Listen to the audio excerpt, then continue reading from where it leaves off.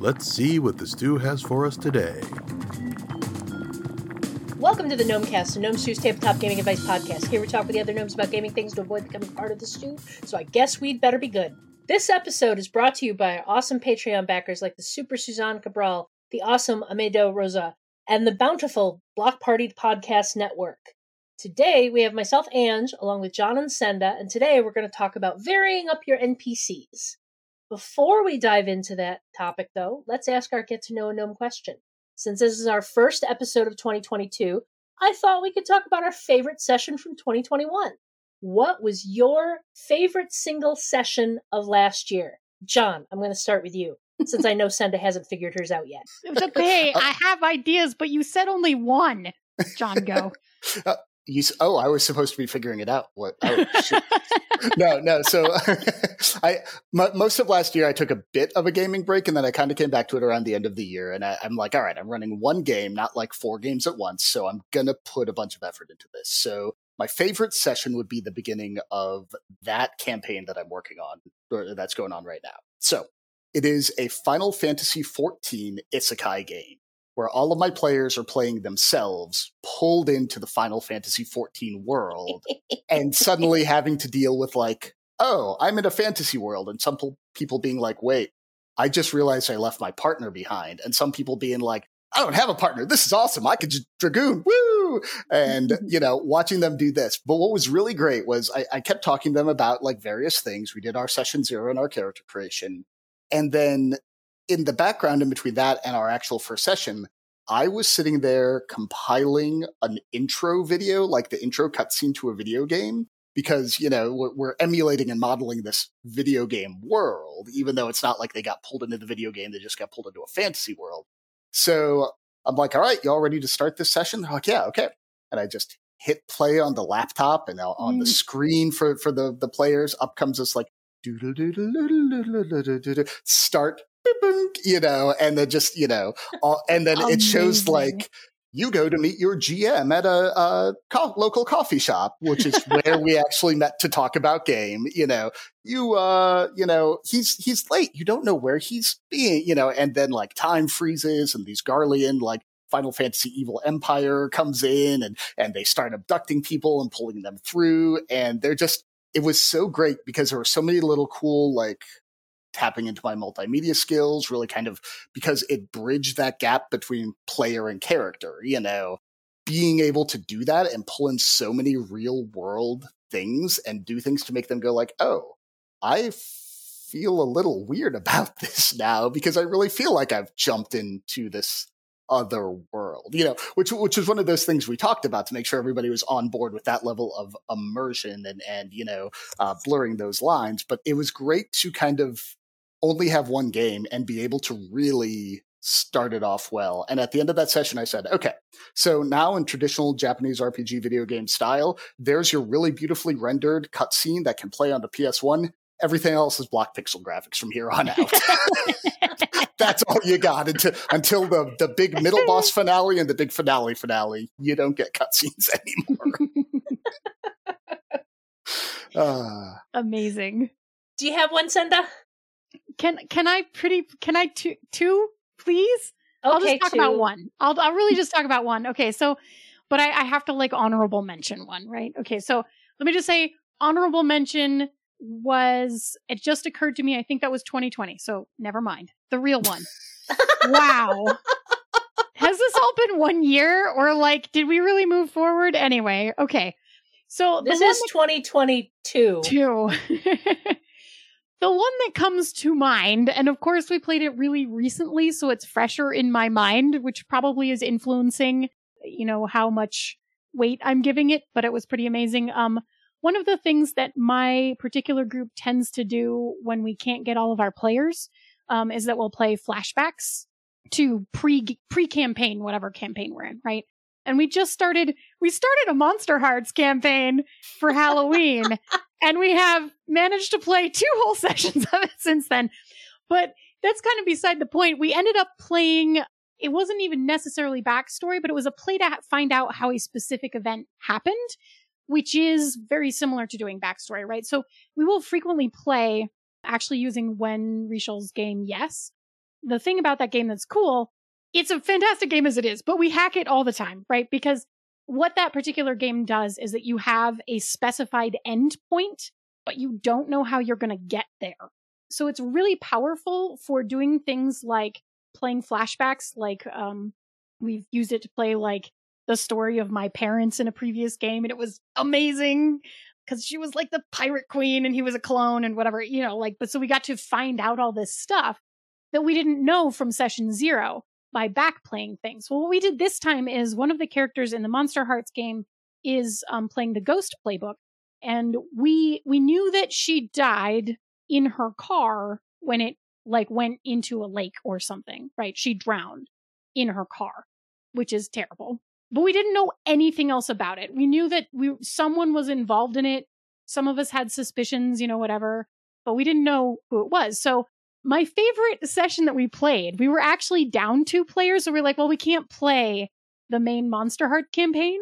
And as we wrapped up the session before, the gentleman who was playing the Ghost was like, well, it's fine. You should figure out how I died, and I don't want to know. And we were like, oh. So we sat down, just the 4 of us, and we figured out how she died. And it's really exciting. So 4 of us as players know the answer. I'm not sure if any of the characters actually know the answer, except for like the actual whodunit, right? But it was really great. That is kind of awesome, though. Right. There's it's really powerful to be able to take, I mean, I really like Yes's intended purpose, so don't get me wrong, I've played it that way a lot of times, and I adore that game. But it is very powerful to be able to just have a game where you can say we know the end point, because what that means is that even as you backplay, you're not messing with things that happen in the future. You're not changing or like overwriting stuff that you've already played when you slip it into the middle of a campaign that's already ongoing and stuff. It's really brilliant. And I love doing it. And like my particular group at this point, I think we've been doing it for 2 or 3 years now. It's before the pandemic. It's like, could be 3 or 4 years now. We've been using it like this. And it's one of my favorite things that this particular crew does. And it was a great game. It was fantastic. I can't say anything in case it gets listened to by anybody who should not, because we have not had the big reveal yet. So I can't tell you about what actually happened. That's what I'm saying. But it was great. That is awesome. The best part about it, I will say one last thing about it. The best part about it is that there were kind of 2 people who were under suspicion initially of who could have done it. And the person who ended up doing it surprised all of us.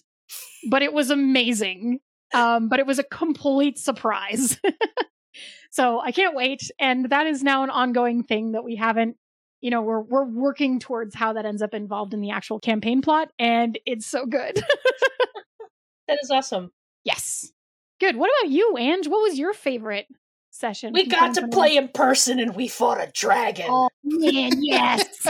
I mean, let's get down to the brass tacks here, because my regular Saturday gaming group, once Tristan was comfortable with the idea of running online, picked up with his long-running D&D campaign that we've been playing for years at this point.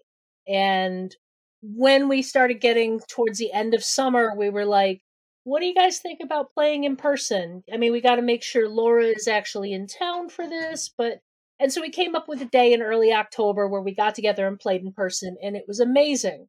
And then we found out that Laura was going to be coming to, because Tristan is her cousin, she was going to be coming in for Thanksgiving. And we're like, what do you guys think about playing in person on the Saturday after Thanksgiving? And it turned out that was the day, that was the session where we were going to be fighting a dragon.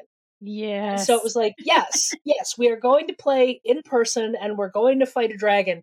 So Tristan not only got to use his new house's gaming space, he got to use his giant red dragon.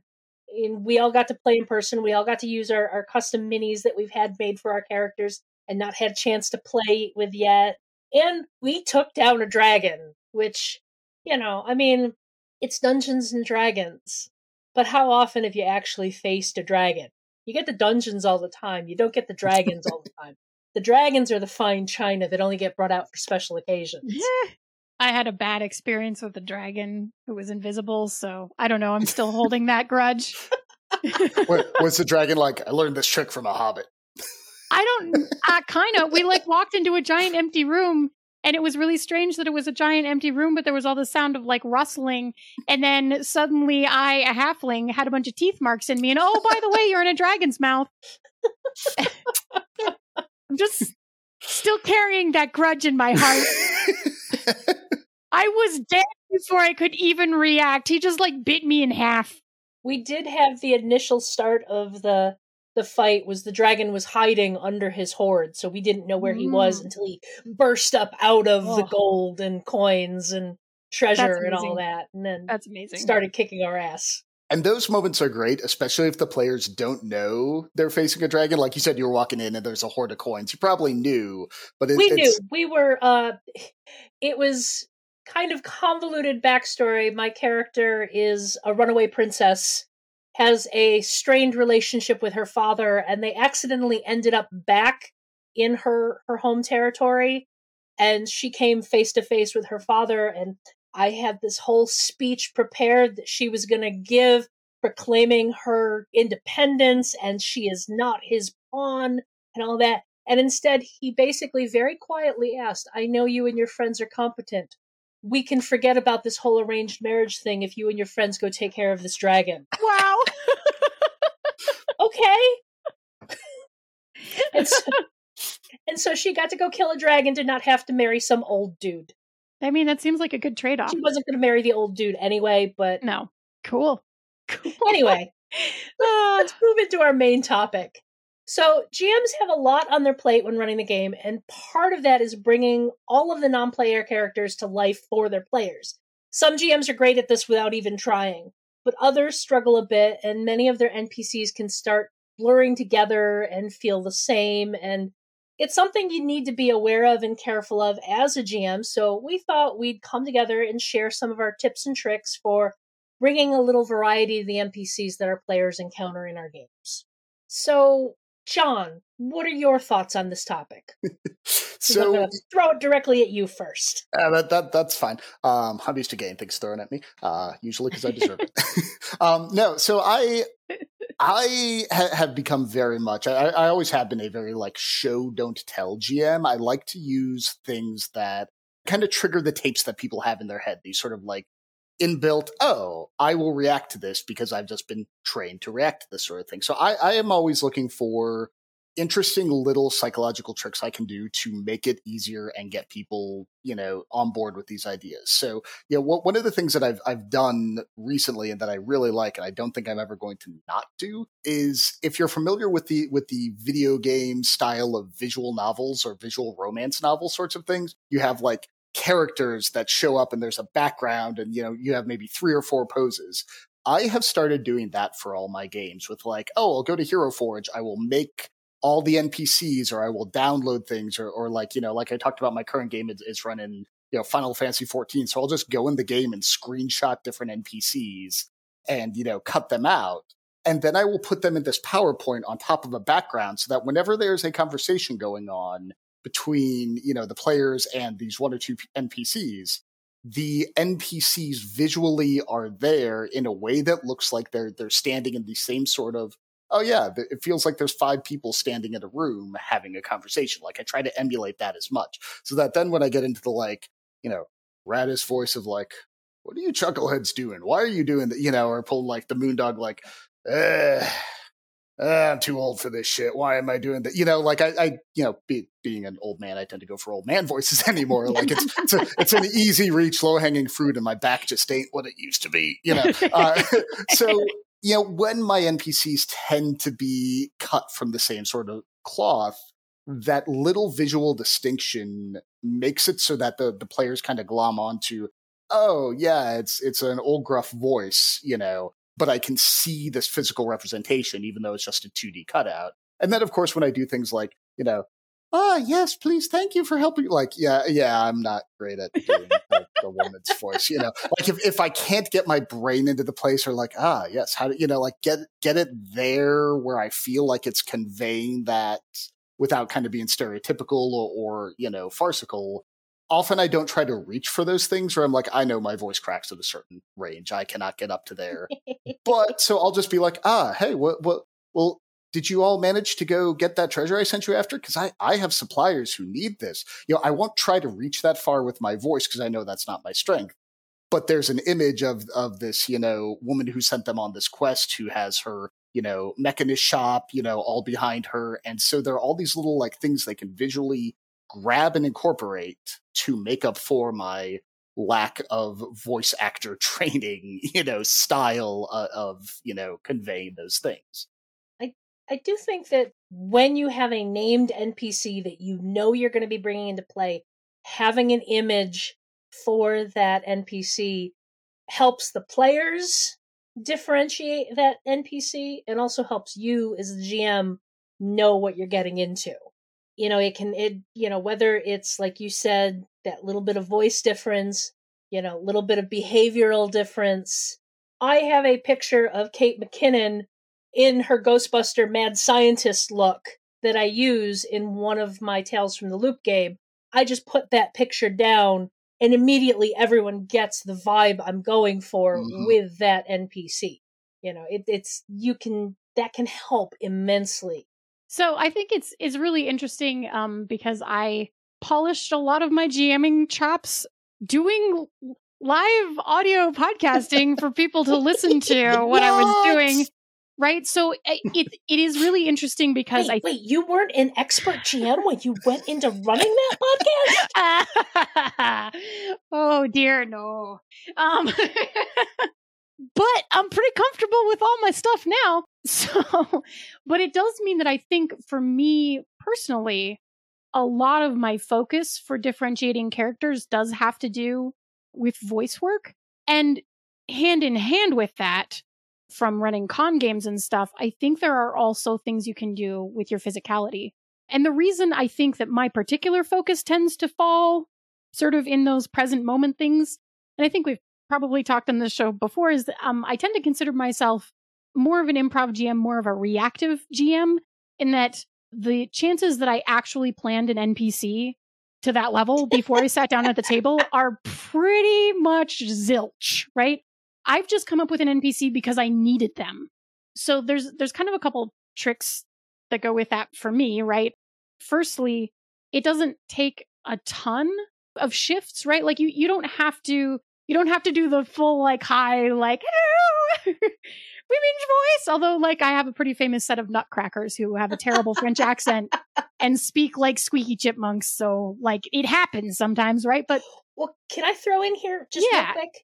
Voice work doesn't all have to be accents. It can be the way somebody talks. Well, that's exactly it. If you have somebody who's highly educated, they're not going to use, they may not use contractions. They're not going to use slang. You can basically pull out all of your 25-cent words from whatever your brain thesaurus can give you versus the person who may not have, may have the same accent, but they're going to speak all the slang. They're going to, like have all the contractions. Like you can throw in verbal tics that way too without having to reach for an accent that you may not be able to maintain or let's be clear, I'm terrible at maintaining actual accents, and I don't usually try to do it for long periods of time because it's a bad idea. And there's recorded evidence of why this is my decision, right? Wait, wasn't that character Scottish last time? That's right.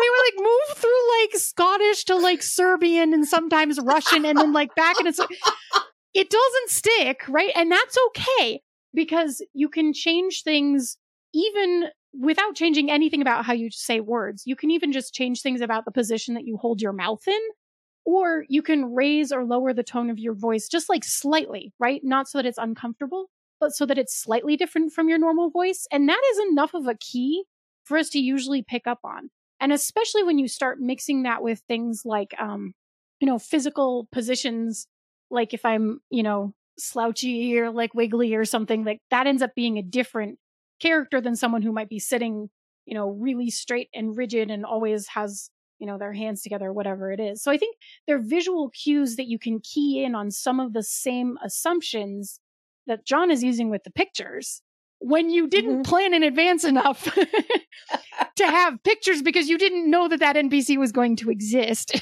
So bold of you to assume I plan in advance. Bold of you to assume I'm not just on a Google search being like, give me 20 seconds, right click, save as. Okay, here's the image. Well, this look at you with you've got your tech set up, right? Like, so that you can do that. The other thing that I was going to say, and this is just a thing, is I think it's really key when you're coming up with an NPC, whether it's on the spot or whether it's, something that you're actually planning in advance, to know like one defining trait about how they act, at least one. More is better, right? If like 3 is great, but like as long as you have one, then you have something that you can latch onto, because one trait gives me something to base a voice or a physicality around, right? Or a nervous fidget or whatever that is, right? Because if I say that someone is, for example, nervous, then that's a very different portrayal than someone who is confident. And that changes not only how I hold my actual physicality for that moment or that scene, that also changes how I speak, because nervous versus confident speech, without changing my voice at all or doing anything weird, a nervous person is going to sound different than a confident person. Yes. I am currently using my confident voice because we are podcasting.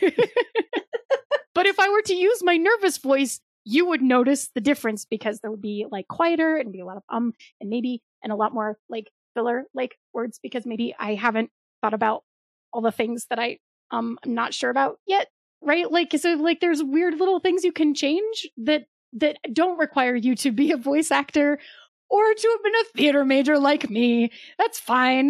but that setting traits and understanding even the most minimal details is almost the most important part of that thing. Because, for me, and I say this because I'm not a great voice actor or theater person, I don't find it as important to convey it well, but to consistently do it.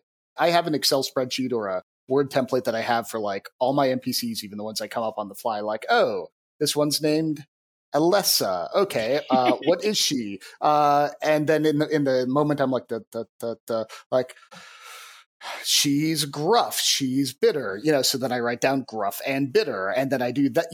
That, and so that the next time I can be like, all right, she's gruff and bitter. And now that I've kind of sparked that, and I'm looking at that, the next time I do it, like, all right, what was her gruff and bitter voice? It may be a different. I don't really care. Come on, like, just give me the stuff. Like, no bullshit today. But like, I get back into that place a little bit more compared to, when I forget to do that, which is often, and write down those traits, and they're like, oh yeah, we go back to that junk seller that we talked to with the mechanic shop. Like, what was her name? Alessa. Right. Hello. How are you today? What's going on? You seem happy today. Shit. Right. Oh yeah. I just got, I got a great thing. I'm just feeling good. Are you I don't know what you're talking. Shit, I have to cover that. Like you have to kind of cover up for that when you're like, I wasn't consistent with this. And so defining those things, like I always have like, what does their voice sound like? What's their personality trait? What's their motivation? Like 3 or 4 categories of whatever's important to that game that I just jot those things down. And then I almost have my chart of NPCs so I can get in the ballpark at least. You're so organized, John. I'm like consistently impressed. I'm organized after the fact, the way I talk about it. Like it becomes a template after I'm like, oh, write it down on this note card that I set aside, and then I go back and make it a template. But I aim for the organization. I don't often chip. Strive for it. Well, so there was a tool that I was actually going to mention. Like, there's a lot of ways to deal with like traits and stuff. There's a tool that I was going to mention because I've used them in several games, and they're really, really handy. There's a deck of cards called Short Order Heroes, and it's literally just a deck of like descriptors, right? So you could draw a card that said nervous, so you could draw a card that said like foolhardy, you could draw a card that said like, I don't know what else. I'm only thinking of things like anxiety. Disposable. Yeah, because that one came up for me recently. It's great. But like kind or like sweet or young, like all sorts of descriptors, some of them personality, like all of that kind of stuff. And you can just draw them, and it will give you quick character descriptor, like actual identifier ideas that may be outside of the ones that you tend to default to. Because I know, like, John, you were saying that you tend to have old men right? Like grumpy old men voice. Yeah, I do. What fun. What of it? I know that I have a number of stereotypical characters that I just do too. But like when you're drawing a card, or if you make a random table of traits that you like use a thesaurus and just dump a bunch of words in, however you want to do it, if you kind of have a way to randomize your character traits, and then even when you're on the fly, you can be like, oh, quick, 3 traits. Okay, this person is gruff, nervous, and disposable. And what do they sound like? I think those are important because, like you said, we all have our defaults that we fall into. And if you have the same group of players that you've been playing with for a while, they start to recognize those. Yes.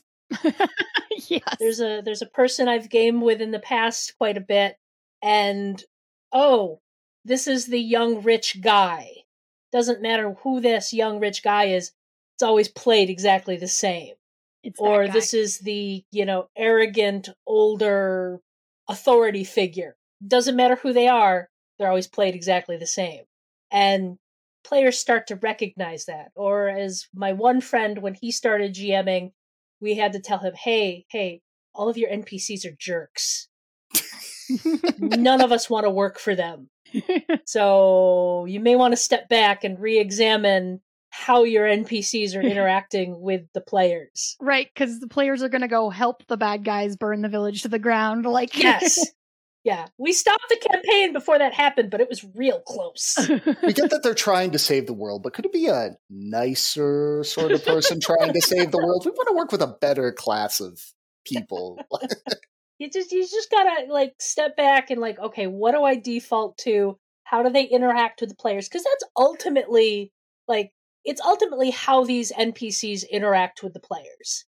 That's really what matters in the end, and you don't gotta put a lot into it, just enough to make them interesting. I have a question for both of you. Have either of you ever used props for reoccurring NPCs? I have not used props, but I will say in virtual tabletops, if I have a recurring NPC, I definitely have a picture of that NPC that I share, even if it's found after the NPC is created on the fly. If they're going to be a recurring one, there is a picture of them. And there's usually a token and something that can basically visually represent that character. But I haven't done props. Yeah, as far as physical props to represent the characters, not necessarily. I've done props to set the tone of a game. Like when I was running a Fiasco Mad Men, we had an old rotary phone we managed to find at a Goodwill that we set in the center of the table that, people would pick up and, hold it. And that got people into acting out the sort of thing, that their character might be doing or what was going on. But yeah, props are a great way to define that character in a visual way, but I fall back on the I'll find this really awesome image and just use it because of where gaming is right now and because of what I tend to gravitate towards. I will say in some games, especially if it's a modern game, because it's right there in front of me, I will use my cell phone to indicate how that character is engaging or not engaging with the PCs, but that's more of just a, it was there right in front of me rather than a planned thing. Oh, they're talking to a 17-year-old girl. She's on her phone and ignoring them, As you say, since this is a podcast, you've got your phone in your hands and it's Yeah. right there in front of your face. Your fingers are moving while you're talking. Yeah, it adds that nonverbal personality cue. Yes. Do you use props, Senda? No, I'm expecting. I don't plan my characters in advance at all. That would require me to know who they were to begin with. But I've seen it done really effectively. So I wasn't sure if either of you had done it because sometimes, it's easy enough to be like, well, this guy always wears this hat. And when you see the hat gesture or whatever, that can be a cue kind of thing. But no, I don't plan that far ahead. Well, but and you've been bringing up a really great point throughout this is the planned versus unplanned.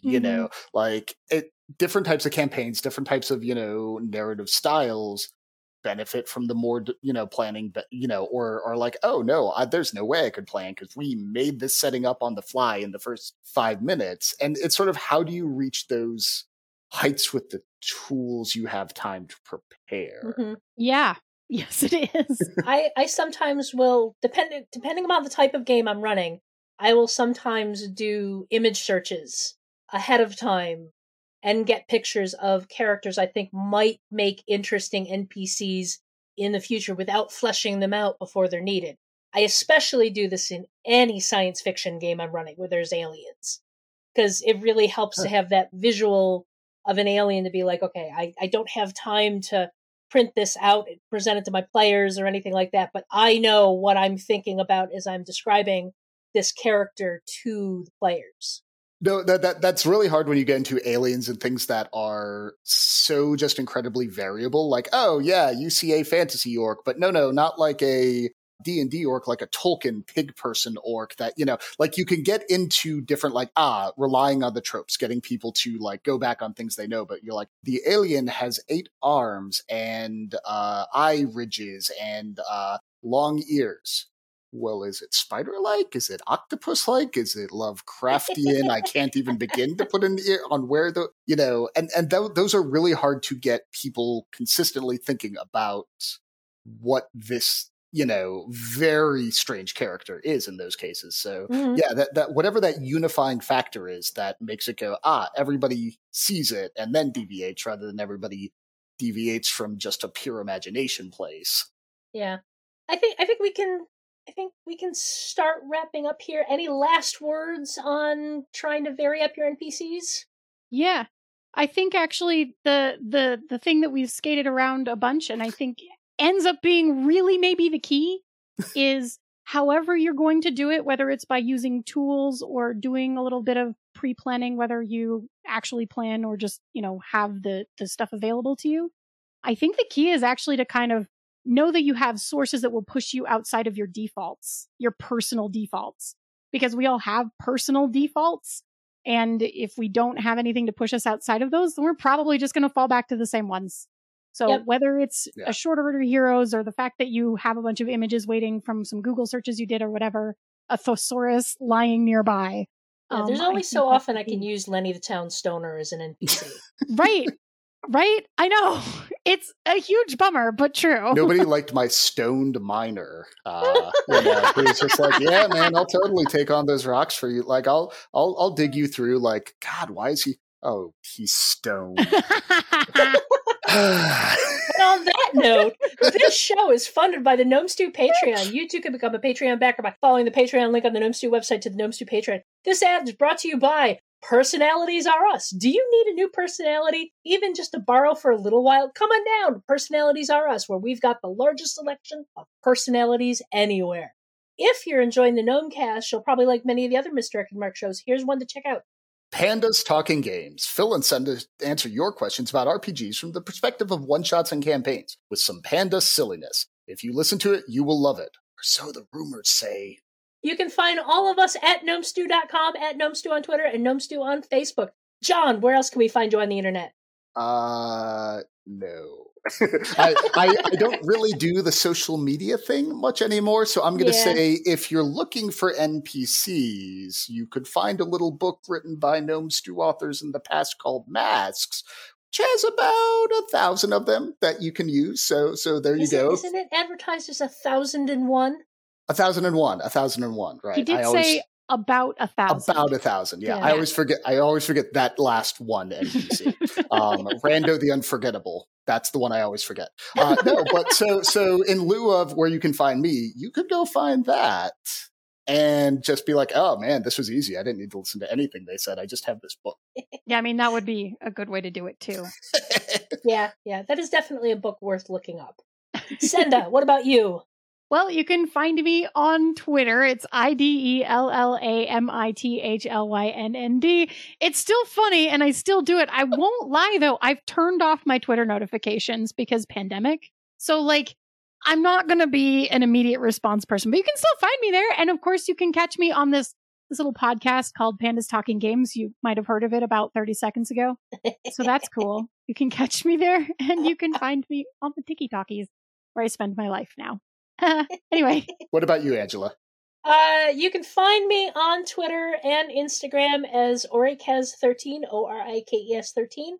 But as the caveats have said, Twitter is kind of only glanced at occasionally. I don't really post to it much. And Instagram is mostly just pictures of my cats.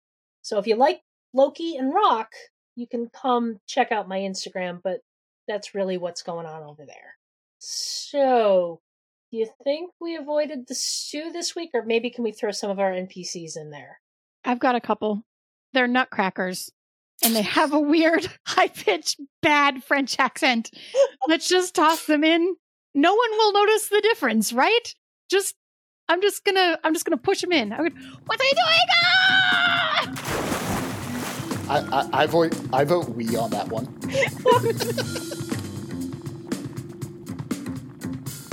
Gnomecast is hosted by Misdirected Mark Productions, the media arm of Encoded Designs.